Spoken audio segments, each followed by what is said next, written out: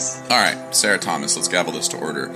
I appreciate you joining me here, and I feel like we're old friends, but we've never actually met in person. I know. When is that going to happen? We have to make that happen sometime. Whenever the CDC says we are allowed to, I suppose. I don't know. Fair. Yeah, we corresponded a lot over the pandemic, working with the quartet you're in Bergamot, and so on a piece with Darian Thomas called Individuate, and it was a really great experience. We had a lot of really intense conversations around the sort of subject matter that the piece was dealing with, and it was all really intense and great, and I love those chats, but it never happened in person. And so, anyway, just to say, yes, we need to make that happen. But you and I corresponded a little bit on Facebook Messenger about just some personal feelings that we had, which is why I think I asked you to join me on the podcast, and we can get to that stuff. But I'm kind of curious if you can tell me, Sarah, just a little bit about baby Sarah Thomas. Where are you from? What did your folks do? What got you into music at all? How did you end up in a string quartet in New York City? It's a great question. Sometimes I wonder that too. So I'm from Memphis, Tennessee. I lived there until I went to college in Baltimore, where I lived the last 7 years before moving here in August 2020, the best time to move to New York City. So I started playing violin when people don't believe me when I say how. I think there's a picture of me holding a violin at 18 months. So did you have the typical what did your folks do? Did you grow up in a musical household? Why were you holding a violin at 18 months? Whose idea was that? Yeah, so my parents aren't musicians, but both my older sisters had started playing by the time I was born. They were 8 and 11 when I was born, so they were well in their Suzuki violin world by that point, and so it was kind of a natural progression for me to then also go down that route. I think they started lessons just because, music is great, and my parents realized that. And there was a violin teacher that had just started teaching at the church that we went to, and so they're like, "Okay, let's do violin lessons." I don't think they expected that all three of us would end up kind of going down that road in a more permanent way. So. That must have been a fun surprise for my parents. But so did you go to was it public schooling? Where did you, was this, I'm sort of trying to figure out the ecosystem in terms of music education in Memphis, Tennessee, that Suzuki violin was really common, clearly, at least in your town. And I'm at, is that as common a thing in other Midwestern towns? I don't know that the Suzuki violin thing was a big deal in Dover, Ohio, where I grew up in 1994. But is that a pretty common thing? I feel like it's common, but maybe it's not. I think it's probably regional. I know there definitely are big Suzuki schools kind of all over the place, but if there's not one, there's not one also, if that makes sense. So yeah, I mostly studied the church that we went to, at that point when my sister started, just a budding school of performing arts, and now quite a big one. So that's where I studied. I was homeschooled. So that was my, musical outlet was there. Plus youth symphony and stuff once it was time for that. Okay. Yeah. And so that's interesting that you say you're homeschooled. I knew there was one kid when I was growing up who was homeschooled. And at that time, if you homeschooled, you were an alien. Nobody was homeschooling then. I mean, there was no Twitter, there was no social media, Facebook groups that you could meet as a homeschooling parent, trying to imagine if COVID had happened then, how we would have gotten through stuff. But now it's much more common, or at least it's much more in the sort of ether and people know about it. What was that experience like for you, growing up? I mean, I went through public school and was just that was normal to me, but homeschooling was clearly normal to you. What? Right. And was there a tie-in to your church? Was there some connection there in terms of, or was that all totally separate? It was separate. Yeah. And I knew a lot of other people who were homeschooled from my church, but it was a separate thing, separate organization. It was great. I didn't go to school until I went to Peabody. So Peabody and Mannes are the only schools I've ever been to, which is kind of funny to me. Funny isn't the word I would use, but I would say you're an interesting data point. Like in my life, I know very few people who have only gone to school at like in a building with other people at Peabody and Mannes, And so funny isn't the word Pretty I would bizarre. use, but you are an interesting outlier in terms of the people I know, Yeah. I think it was good for me though. I think homeschooling isn't for everybody, but it was what I needed, and I think I learned how to learn what I need to. I think maybe my math and science aren't as strong as they maybe could have been, but I think I have the tools to learn that if I needed to, and I just didn't really. No. Yeah, I mean, there's lots of things I didn't learn in public school too. Right, exactly. Yeah. I'm curious. Like one of the things that as a musician that and I don't know if this is because I'm a percussionist and that sort of gave me those specific tools, but thinking critically and thinking creatively as a percussionist to solve a problem is something that I feel like there wasn't a class that I took. It was just because I was a percussionist, like that's how I got good at figuring out like creative science solutions in my science classes or whatever. And that's a very solitary, like I just learned that on my own, and I'm kind of curious for you then walking into, like I feel like you maybe were armed with some of those tools at an early age, and I'm kind of curious, like going into an environment like Peabody. Was Peabody the first place you went?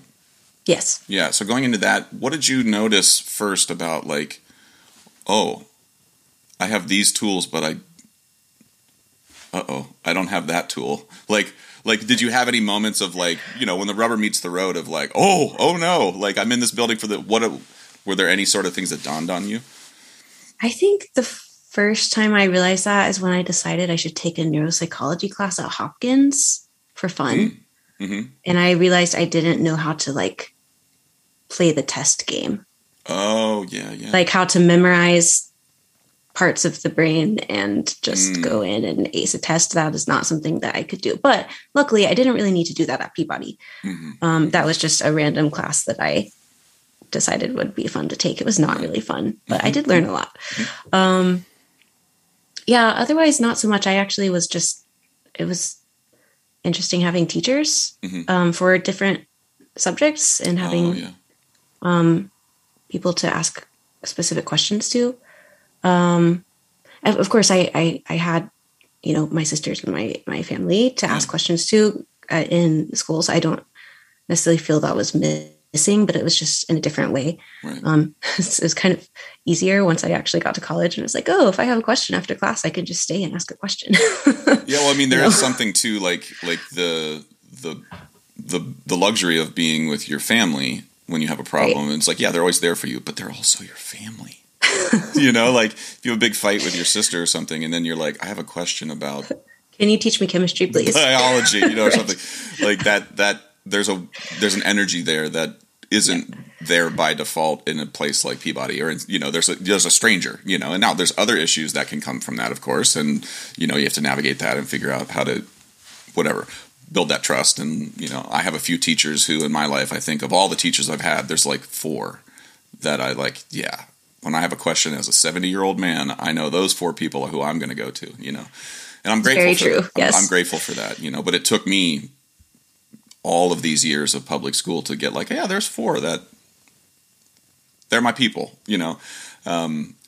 so you get into Peabody, right? And so like you get into this, you're in this ecosystem where I'm going to guess you are no longer the best violin player in your crew. That is definitely true. And yes. Can you, and I'm saying that just like self-identifying as myself, like when I went to Yale for the first time, I was like, all right, made it to Yale. And then I'm like, oh my, oh no. What have I done? Yeah. What have I done? And how do I get out of here? What was that experience like? Or am I projecting my own personal experience onto yours and assuming you have the same one? It's definitely true. And I also so I did my undergrad and my master's at Peabody. So I was there for 6 years, and I took a year off, and now I work there. So my first few years in my undergrad class, I had a really large violin undergrad class and a very strong undergrad class. So that was really exciting and sometimes intimidating. And in my studio, there were 7 of us in the same year, which for Peabody is, I think most other years was like maybe 2 people per studio, Right.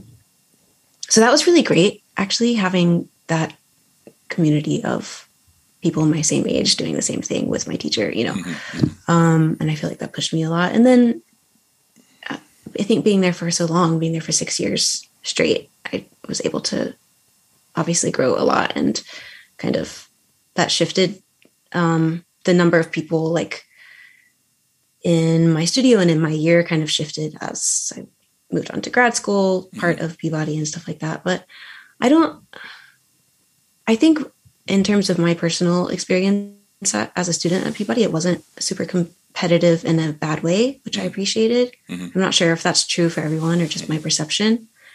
But for me, it didn't feel that way. It felt kind of appropriately challenging, that I had people that were inspiring I had immediate colleagues who were inspiring to listen to and to learn from each week, right. Without feeling threatened or, like there was unhealthy attitudes there. Yeah. That was my experience. What was, I know for me, again, I'm just like, well, the podcast is called Constant Honesty, so I'm just going to tell you what I've experienced in my truth, and then let you respond to that. But like, when I was in school, there was a couple tracks that everybody was sort of pushed down. One was orchestral, like, taking auditions, getting that stuff shored up. The other was getting prepared to possibly go get a doctorate and teach somewhere. And if you were some weird outlier that poked and made it and you were then a performer, that was like, well, if you strike the lottery, that's what you'll end up, being, right? But I looked at the orchestral world and I was like, there's like 3 percussionists in every orchestra. Like, what are the odds of me getting good enough to get that triangle job to get paid $110,000 a year? Like, that's crazy. There's one, like, when one of those people goes away and there's a spot open, there's like 700 people who show up for that one spot. But for string players, for violinists, I'm going to guess that the orchestra world is one of the main tracks that you get pushed down in school. But there's like 70 of you in the orchestra.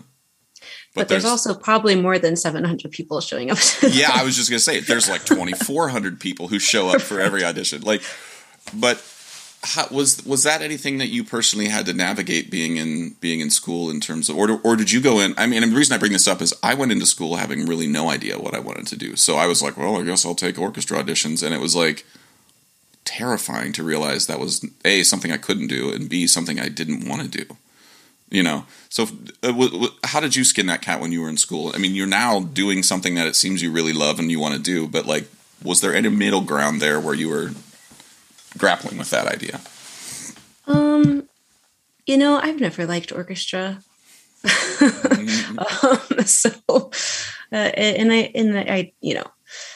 That's maybe never is a strong word. I definitely, there have been times in my life that I've been in an orchestra and it's been really inspiring and fun. But it's not often. And so I think I kind of already knew by the time I went to school that was not something I wanted to do. Maybe sometimes, again, for fun. Like, there are days right now that I'm like, oh, I would really like to play a Beethoven symphony. They just feel really nice to play sometimes, But, yeah, and I started playing chamber music also from a really young age, from like 4th grade, pretty much. I think starting in 4th grade, I was in some sort of consistent string chamber group. Thanks to my mom, who organized the first one, which is a violin trio with my 2 best friends in like 4th through 6th grade, which was great. So I think I've always known that chamber music was a goal to be part of my life, at least in some way. I didn't have clear ideas of what that would look like, and I didn't know what new music was at all. Actually, I think in like 5th grade, I went to a Kronos Quartet concert and I thought it was so weird that we left halfway through, and now here I am.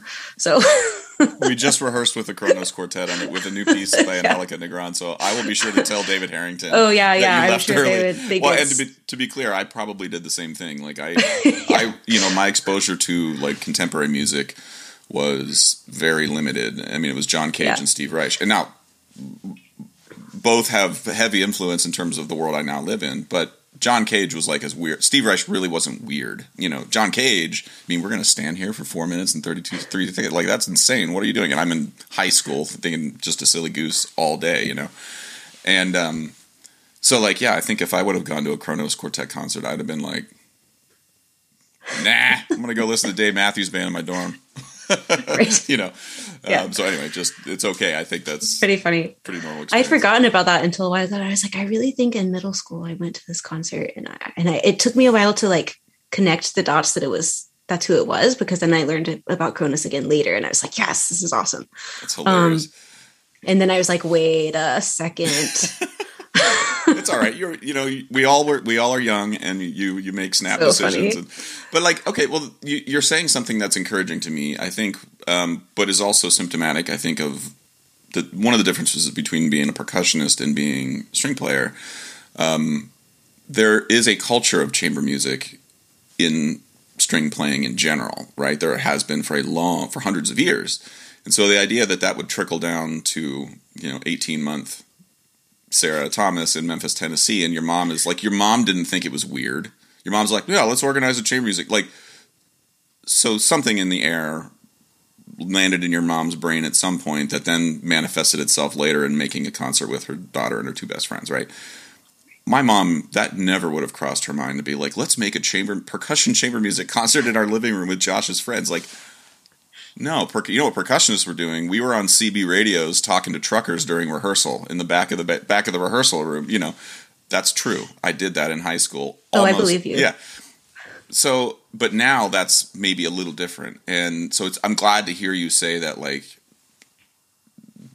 I never connected that. I just assumed every string player going into school is just like, well, here we go, Beethoven excerpt, or whatever. I mean, that's also true to some extent. I've done my fair share of excerpt practicing, and well, what is it? So, how did you land? How did you land with Bergamots? And like, what was the moment in your sort of, I don't want to say calculations, but like, when was the moment you were like, okay, no whammy, no whammy, no whammy, I'm gonna do it, and you like, or was this like you just woke up one day? For me, a little bit, it's like, wait a minute, it's 2021. I guess I made a decision. And so like how did that go for you? Yeah. Oh, yay. Bergamot story time. Yeah, it's a good question. It was definitely gradual. Mm-hmm. So let's see. I started playing some new music my sophomore year of college, gradually, thanks to a class I was taking at that time with Judah Adachi, mm-hmm. who was just like making us listen to a bunch of very new music. Like the class is different every semester because it's whatever has just been really written. Right. And so I was like, wow, this is cool and weird. And I went to my first new music concert, which I think was an Amy Beth Kirsten concert. Mm-hmm. And just like started kind of being curious, playing on comp recitals and stuff. And then people are like, oh, you're a violinist that plays new music. Can you do this? And I'd be like, sure. And so that just escalated pretty quickly. So after about a year of that, I was talking with Lida, who's the other violinist in Bergamot. And she was like, I really want to make a string quartet for chamber music credit next year to like just learn some new string quartet music, because she was also playing a lot of new music at that time. She's also a composer, but just hadn't had. I don't think I knew Lida was a composer. Yeah, maybe a composer. Actually, maybe you said it and it just went in one ear and out the other. We just finished recording her piece on her album on Saturday. Awesome, and it's going to be awesome. That's great for quartet and drum kit with Terry Sweet. As well, I love Terry. I'm all team all Terry all day. Like a big fan. But I also, as a member of a group who plays one of its members' music a lot, like it's a good thing. I'm glad that you're You all did that for and with Lita. I mean, I know for It was Lita, our first commission, actually. I'm sure for Lita, like that was terrifying. Like, you know, it was all at once a warm blanket, but now she's like asking her friends to do hard things, and you all are like, Lita, now I have to practice. That's awesome, though. Yeah, it's been great. It's exciting. Yeah, but we started talking, and we were like, okay, let's learn some quartet music. That would be great. So we got together with a violist, and then couldn't find a cellist. Like, there were 0 cellists at Peabody that wanted to play new music with us. But luckily, we found Irene, who had just come to school through her advisor, who we had just said, hey, we're looking for a cellist who likes new music. And thankfully, they then like met Irene right after that. So, nice. So that all came together. We played together for a year, for mostly just for school. Although, again, people were like, oh, you're a quartet that plays new music. Can you do these things? So it ended up being a pretty busy year for us, which was great. And then our violist graduated and moved, and we split up. This was like 2016, 17. And then in the fall, Courtney Orlando, who taught at Peabody and was kind of a mentor of ours, was like, hey, do you want to play Black Angels at the Kennedy Center? And we were like, let us find another violist. So then Amy had just started school there, and we found Amy, and Amy's wonderful. And we got back together just to play that piece because we really wanted to play that piece. Yeah. And then we realized we really loved playing together, and people were like, oh, so you're going to stay together, right? And we were like, oh, actually, yeah, we are going to do that. And then that was pretty much it. There is a great... So again, it was a process over several years. It wasn't just like, okay, let's start a string quartet forever. It was kind of like, oh, we should start a quartet for fun, for credit. And then it just kind of ended up. It's amazing how much of it becomes a like self-fulfilling prophecy a little bit. Like, you're like, let's start a new music chamber group. And then all of a sudden, like, somebody's like, I heard there's a new music chamber group. Hey, did you hear about that? They have a show at the Kennedy Center. Like, and you guys haven't played any shows yet. And word got out, and all of a sudden you're like, hey, yeah, I got this thing. And now you're a chamber music group who plays new music. And you sort of like, the cart got before the horse, but now you got a lot of horses. That is a very good summary. Yes. I mean, that's pretty much note for note the way it happened with So Percussion, and quite frankly, still happens. Yes, reputation now is like starts to precede you, and you get work from that. But like, it's still like, here's what we are, and then you're just like, who's here? This is who we want to be, right?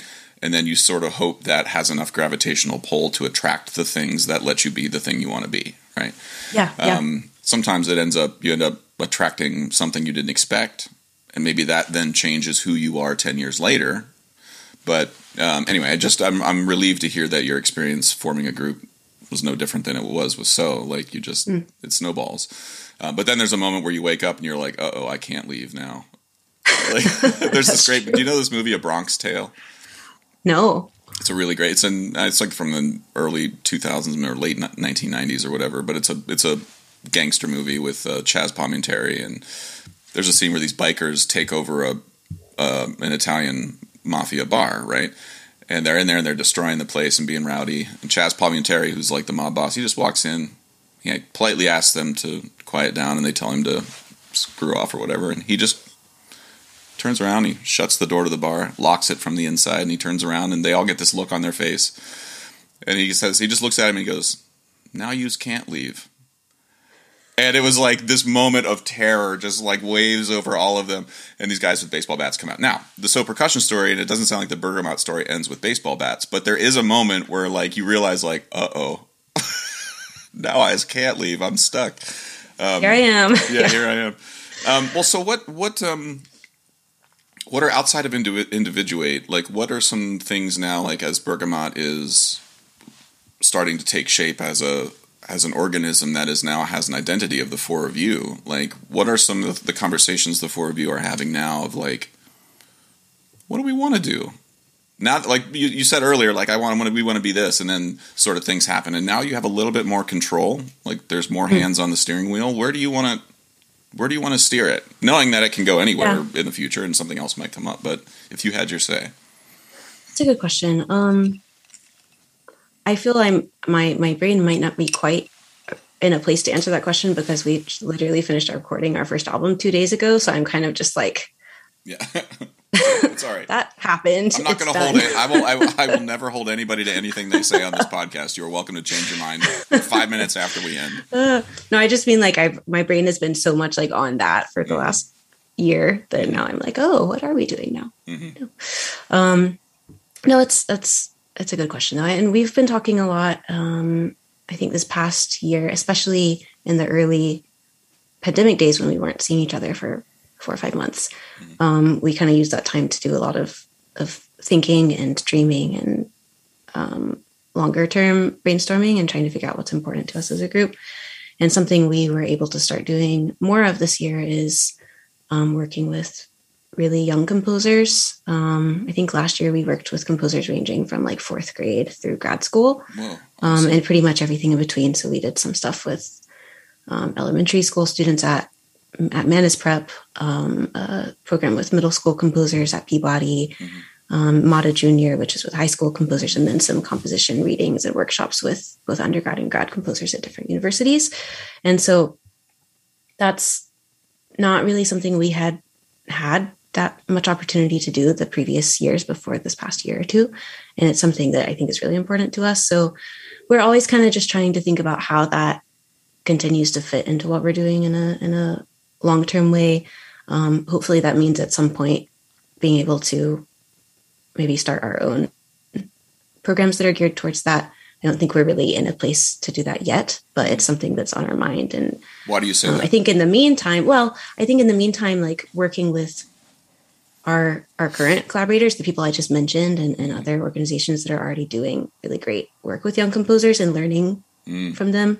I think we have more of that to do before we can be like, we're going to start a program, because we have a little bit, I think, more learning to do before doing that. I'm sorry to interrupt, Sarah. So, I mean, of course. I'm just like super excited hearing you talk about all these things that like SOA isn't doing those things. We're doing other things, but like when I hear that you guys are tackling these, you know, you're working with 4th grade composers, like that's awesome. I want to just encourage yes, learn, yes, figure out, you know, look at your colleagues, go to other festivals and figure out like, how are you doing it? But like, for better or worse, So Percussion started SOCI because we were drunk at a bar at Smith College.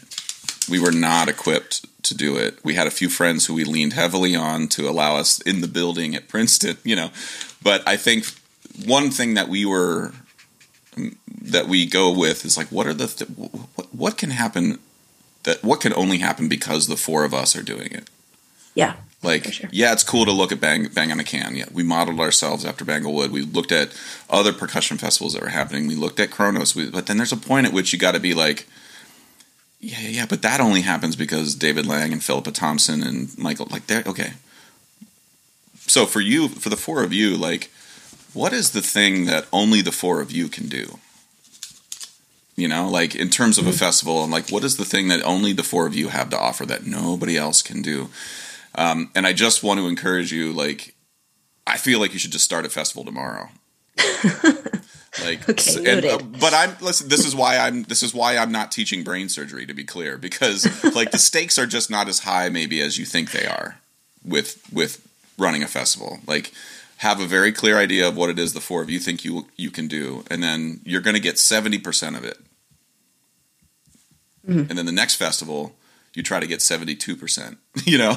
And then one festival, you're going to get 40%. You're going to be like, we got to quit, you know? But I think the 4 of you have a really interesting vibe. I think you communicate really well. You're genuine. And I think the sooner that can be in front of people on that level, the sooner people can be learning from you on that level, the better. Take that for what it's worth. But I just like, the longer you guys wait to start a festival, that means that there's some 4th grader who has to wait another year to chat with all of you. So now it means you got to figure out budgets, and that's terrifying, but you can call me. I'll help you.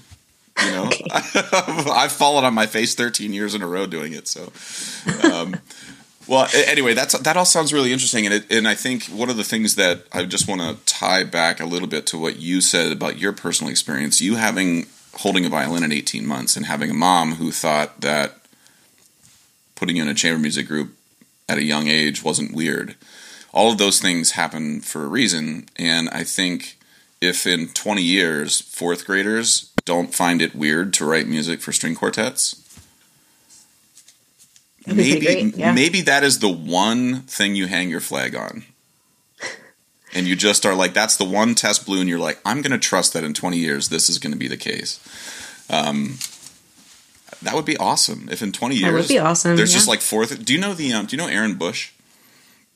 That name sounds familiar to me, but no. She's a cellist. She teaches at UPenn now, and pardon me, she may be finishing up her graduate work, but she's in the composition department down there, and but I've known Erin. She's a dear friend of mine who's from another friend, mutual friend. But she's been running the Young Women's Composers Camp out of UPenn. I think I do know this. And I think the name is changing. Yeah. I'm not exactly sure to what, but I think it's high school aged, like high school to 17 years old or something like that. It's a very small window. And it's awesome. Like, she's got like 30 kids that apply every year now, and it's totally bonkers. And like as you were talking, I was just like, you guys should reach out to her and be in where it just like collaborate with her and her students, because she's doing something very similar. But sorry, Sarah. Now I just puked all this stuff out. That do you want to respond to any of what I just said about how you should start a festival tomorrow, or would you rather move on? I'm probably not going to start a festival tomorrow. You just finished your record. It's fine. Take a weekend. Take the weekend. No, but it's good thoughts though. I think, it's where we are trying to figure out what's next. Because of course there's other things also we're thinking about is, what commissions are next and how can we book more shows? And, so I think we're kind of weighing all of the different things that we dreamed big about a year ago when we couldn't rehearse. And now we're kind of like, okay, we have to get this in order. Also like filing our nonprofit paperwork finally 6 months after we said we were going to. So, that's kind of where we are, especially now that recording stuff is over. We're like, okay, it's admin month. You're in what's called the shit right now. That's commonly, you can look it up in books. It's a term that is you're in the shit right now. And that's, that's the thing that we can't really teach at SOCI. Like you can't, it's hard to really explain when people are like, we want to do what you're doing. It's like, do you? It's like, oh. That's that phase of like, oh, do you want to be trapped in a biker bar with a mob boss? Like, that's kind of what it feels like. Or you just be like, all right, fine. If you really love this, here's our QuickBooks account. If you can tell me anything about it in a month. Right. Well, Sarah, let me ask you a little bit about like, some of the stuff that was the reason that we reached out to each other. I know, I've been posting stuff on Facebook, and ever since Trump got elected, I think I personally have had a moment of like real just struggle in terms of how I am trying to figure out how I'm from a small rural town in Ohio. And I clocked some personal moments of discomfort for me when I went to grad school and people started talking about flyover states. And I was like, what does that even mean? Like, I don't know. What are you talking about? And I'm like, oh, those are the states that people fly. Those are the uninteresting states people fly over to get to the coast. And I was like, well, that's a weird thing to say, and, and not to say that I didn't grow up. I mean, I heard, racial slurs. I heard things said when I was growing up, and, that was sometimes part of small town culture. But I'm just kind of curious for you, like, well, and you can talk about any of it that you want to, but like, what have been some things now that we're sort of 5 or 6 or 7 years into a like noticeable societal sort of like where from Me Too to Trump to George Floyd to the vaccine with AAPI stuff, like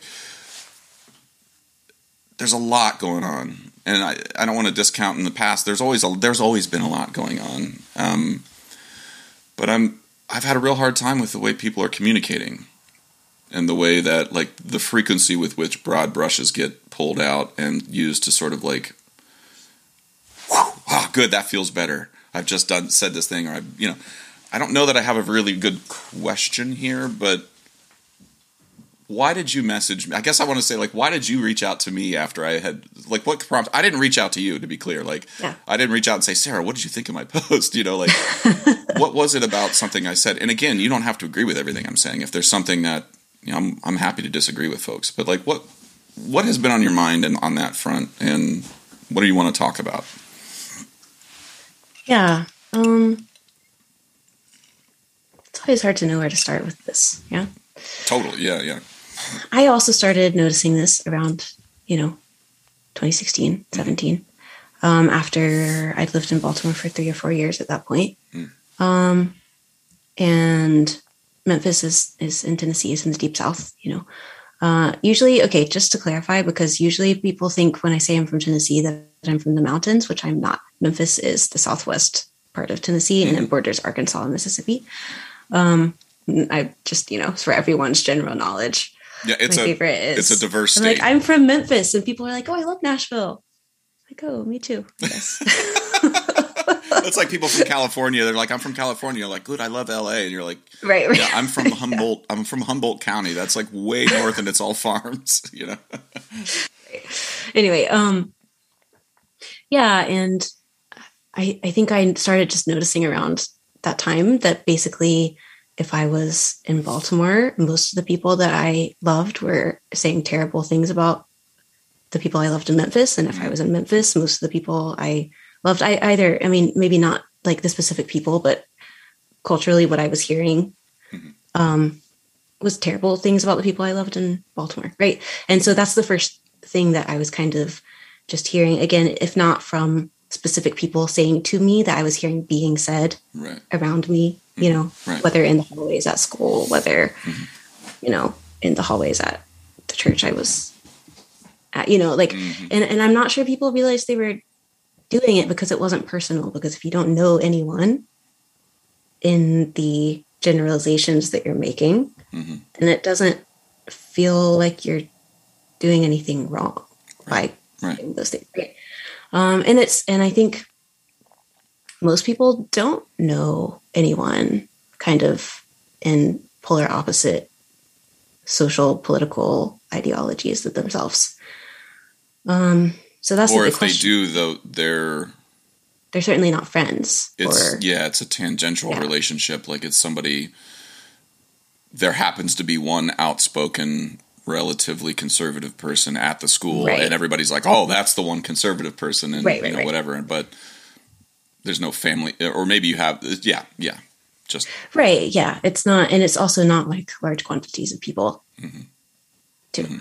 So I don't know. I mean, I certainly haven't found any answers to this, but it's something that I think about a lot, and it seems that you think about a lot, and that's why I responded. Just because I don't think there are many people who do know a lot of people that really think and live very differently than each other. And so I think it's also hard for folks to see the similarities that are there, that display themselves very differently, depending on. Drill down on that a little bit. Like, what do you mean? What do you mean? I knew. I can see in your eyes when you said it. You're like, I don't know what I just said. I don't know what I'm trying to say here. But what you said is interesting. Like, and I think I'm curious about that. I think what it is when it comes down to it, people think they're doing the right thing, and I think that's how I feel. I might just change my mind on that next week. I don't know, but and I try to remember that. Like, I also think I'm saying and doing the right thing, and maybe I'm not. But well, I'll tell you. I think that's hard for people to remember. Like when we start to villainize each other. Yeah. That like somebody, like maybe people on the right or on the left, think that the other side is like intentionally being awful, right? But of course, people are actually really trying to do what they think is best, either for themselves or for other people, or some combination, which is the most likely because, motives. But I will say for me, like on a personal level, one of the things that I think I was not aware of, just the way that I operate, the way I do things, the way I communicate, the way I build trust with people, that comes from me being in a very small rural town where if your car breaks down, you don't get to decide whether it's a Biden voter or a Trump voter that's going to help you, right? Like that's not ever part of the equation. And there's Amish buggies coming through town, and you don't just get to drive your car and honk at them because they're driving slow because they're there and you want to go eat dinner in Sugar Creek on Saturday. And so it doesn't mean you're not sometimes wow, that's weird. Horses and buggies, why don't they drive a car? Those things are said too, but there's never a moment where we just get rid of people because they drive you crazy, right? And for me, the thing that, being from a small town, and I think at least the culture that I was raised in was one of I might need you. And the way I'm going to learn whether or not you can deal with when the stuff really hits the fan is we're going to rib each other. We're going to give each other shit constantly. There's constant, it's not trolling and it's not hazing. It's if you can't take me making fun of your hat, you are definitely not going to be there when I need you, when there's real trouble, and it doesn't mean I think he shouldn't wear the hat or that he's a bad person or any of that. It's just, it was clear that the intent there was you got me, right? Yeah, I got you. You got a stain on your shirt. You smell bad. There was that constantly. When I go to school at University of Akron, we're in a department where there's 30 kids, right? And we're all in this basement. And that was just even more intense. I think on the outside you could perceive some of it as hazing or inappropriate or toxic or whatever. But I'm telling you, on the inside, I got it just as hard from Lisa Migliori as I did from Ron Martin. And there was a constant, anyway, so then I go to Yale, where the department is 5 people. And I'm at an elite institution on the East Coast. Then that's where I start to feel like people were like, what are you doing? Why are you talking to me like that? I'm like, what do you mean? Just lay off. And I'm lay off of what? You're misreading what I don't hate you. This is how I'm showing I love you, But I was forced, and again, this is a first world problem. It was incumbent upon me to change the way I operated, and there was no desire from the other end to even learn about the way that I communicated. Mm-hmm. That was just an understanding in the room, right? Yeah. I go into many green rooms now in So Percussion, and there's just this understanding of how things go, right? And I've sharpened those tools that I have. I started sharpening it in 2004 when I went to Yale, and now here I am 21 years later, or 27 years later, or 17 years later. I'm just better at it now. Yeah, I'm not good at math either, Sarah. I'm just better at it now. But it bums me out because for 17 years, there's a part of me I've just never shown to anybody. Yeah. And now, and then after 5 years after Me Too and all of this stuff, I'm not trying to equate anything that I'm going through with anything that has happened to women or anything. But let me ask you, between you and me, do you want a society where everybody is hiding a little bit of who they are? Or do you want everybody to, I want you to be as quick as possible with me.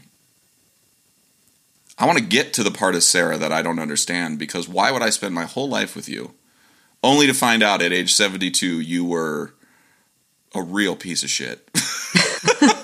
Surprise. Surprise, here's the one thing I didn't tell you. I like to kill dogs. Sarah, I would just appreciate if you told me that right up front, And so anyway, I don't know. I don't have a good question here, but that's something I've identified about myself. I know a lot of people who don't know me. And that bothers me. Yeah, it's a good question. And I think it's hard for me to conceptualize that on a large scale. It's a lot easier to think about on one at a time interactions, mm-hmm. right? Yeah. Which I think is where that has to start anyway. Because a whole society where everyone isn't hiding, I don't think is. Yeah, as I said that, I was like, oh, that might be that. It does. Yeah, maybe something we don't about that. Maybe we don't need to know what everybody's thinking all the time. I'm just not sure. Yeah. but I think it's true when it comes down to daily interactions, right? Like how much are we feeling needs to be hidden and why and in what contexts, right? Mm-hmm. It's an interesting question. That's not something I've thought about very much. Have you had any moments of, and again, I'm asking this like, I've had moments with my bandmates where I've noticed like, oh, whoa, you don't actually, I've known you for 15 years and somehow like we're two ships passing in the night on this thing that I think is really important, you know, whether it be race or gender or whatever, like somehow there's something where I'm like, like, have you clocked any of those moments with your own bandmates? And I say that because the reason I have those moments with So is because I love those guys. Like they're family to me, you know, and that's why having these moments is so like traumatic because of like, wait a minute, you're my family. In the same way that my mom is a Trump voter, you know, it's like, she's my family. She's my mom. I'm sorry. I can't cut her out of my life. I'm going to fight with her sometimes, but you know, but like for you, has it been interesting to navigate now that you're like, you have a few projects under your belt, you've had band fights, you're now a group, right? How have those conversations happened amongst the four of you? If they happening at all, I don't want to assume that either. Right. I think surprisingly we haven't had really any band fights, but that's good. I think that our situation is unique in that we all four come from really different backgrounds from each other. All four, like in a lot of different ways. I mean, Irene is from France. Amy is from Singapore. Lita and I are both from the South, but from really different, I guess, ideologies within the South. Where's Lita from? So she's from North Carolina. North Carolina, okay. Yeah.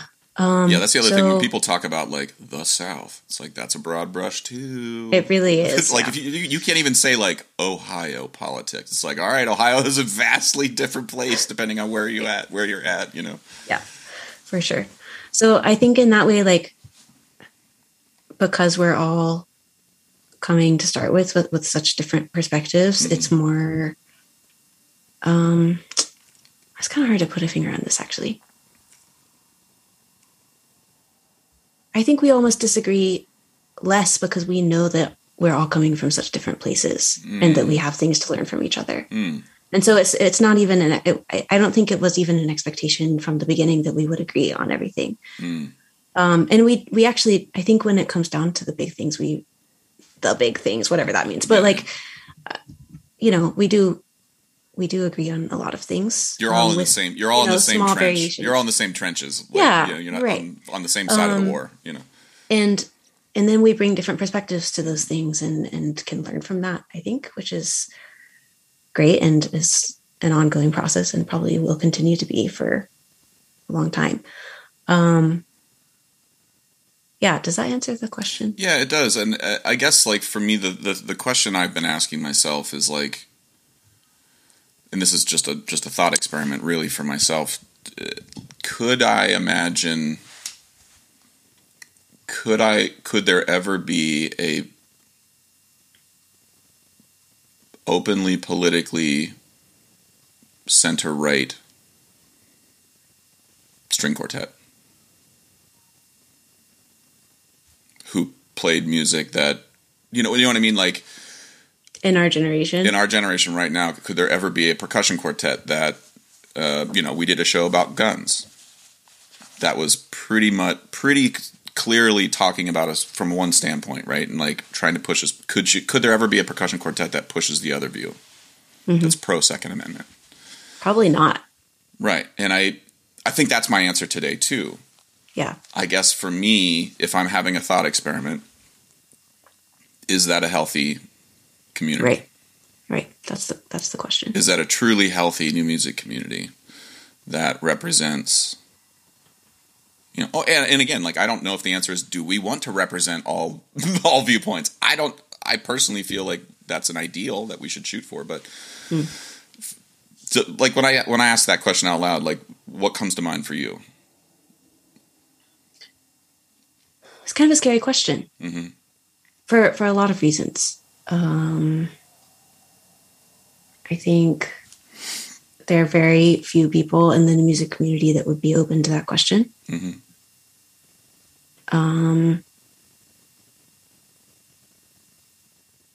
I think I feel nervous about not being open to that question because of my situation between two very vastly different political worlds, right? Mm-hmm. So, of course, yeah, that does mean that that's excluding people that I care about.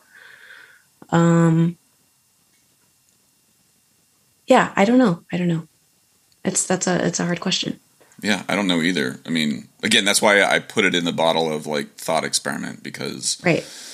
it's, to me, if I've just collected all the data points and was like, oh, like what is, yeah, again, like I don't think there's a need necessarily for toxic masculinity string quartet, like where we just do the music of toxic masculinity, and it's really important because it's not getting airtime, like we just already had all of those for the last 100 years. But I mean, I'm talking even like we're just going to do arrangements of like WWF theme music, Okay, forget about, I mean, Beethoven, I would say, is on the spectrum of toxic masculinity. I would say Beethoven is maybe more in our trench than the music for the WWF. But to me, it is an interesting thing to think about, because art, I feel, our job is to push out on the walls of the balloon as much as possible because of society, and whether you're a string quartet, whether you're a comedian, whether you are a visual artist, whether you're a dancer, like your job is to sort of like, what can we do? What aren't we doing? Why am I in the room? Yeah. And I don't, like, I'm in the room, but I have no desire to advocate for, Ben Shapiro having a presence in the, like, that's not at all what I'm saying. What I am saying is, like, how far, is it really that scary over there if I just push a little bit to learn a little bit more about this person that or this culture that I maybe don't understand, rural culture, or, inner city black culture. There's a lot, like you said earlier, there's a lot of folks I correspond with on a regular basis who think that I'm going to get mugged every time I walk off the subway. Yep. Because of some predetermined thing they've been told about because they watched Cops growing up, and so push on both sides of the balloon. Otherwise, what I think is we have one of those like over the hill balloons that's sort of lost a little air and is just sort of listing to one side. Yeah, sure, you can still read the message. I appreciate your sentiment. It was great, but it's kind of a shitty balloon, right?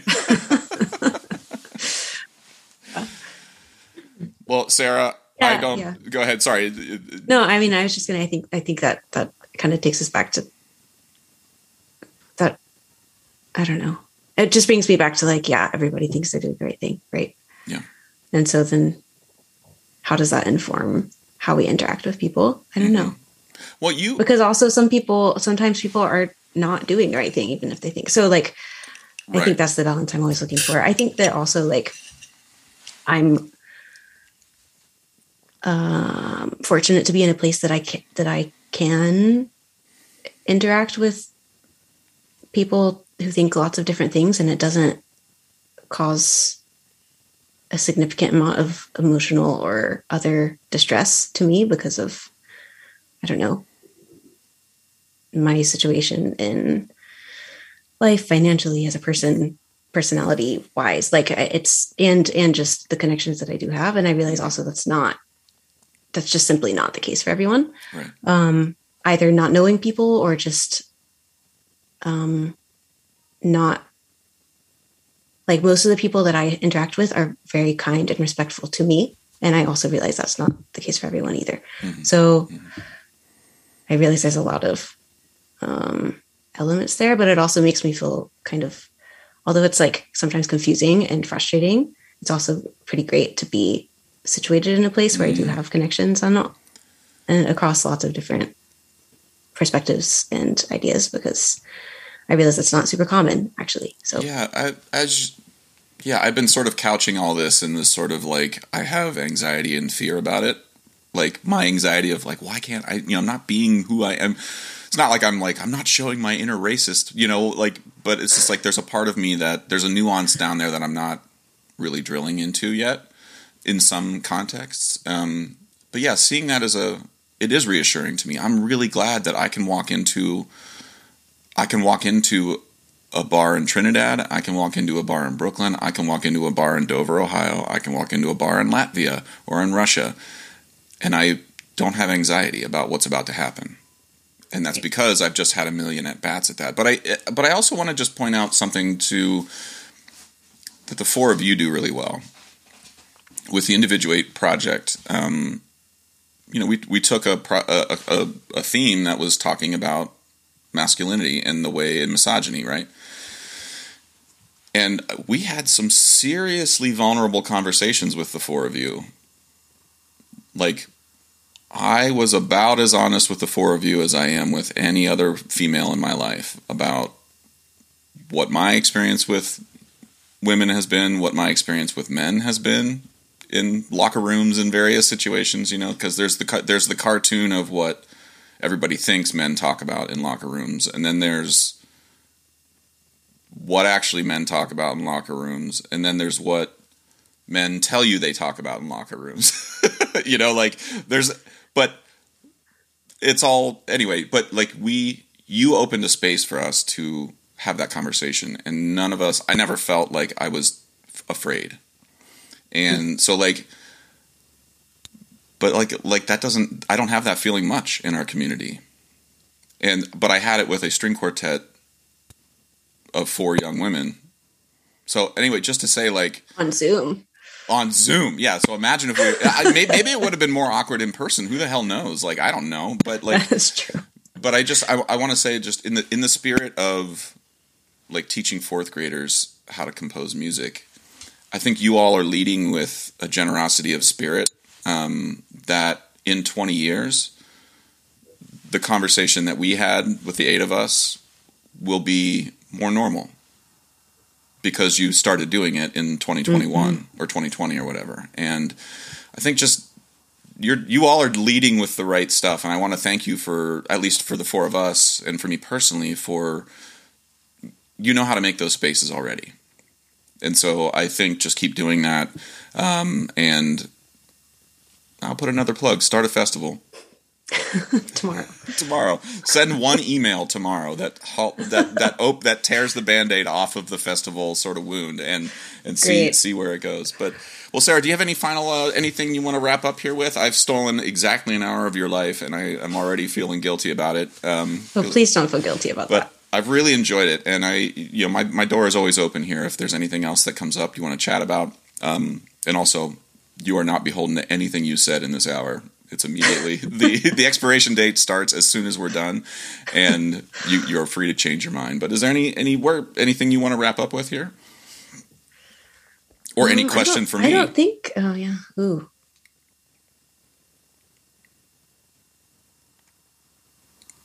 I don't think so. That's fine.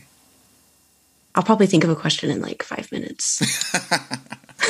That's usually how this works. Well, where can folks find out specific, maybe anything that you personally are working on? Like, let's forget about your Bergamot Sisters for 2 seconds, and like, if there's anything that folks want to learn more just about Sarah Thomas and what you're doing. Where can folks go? Find it?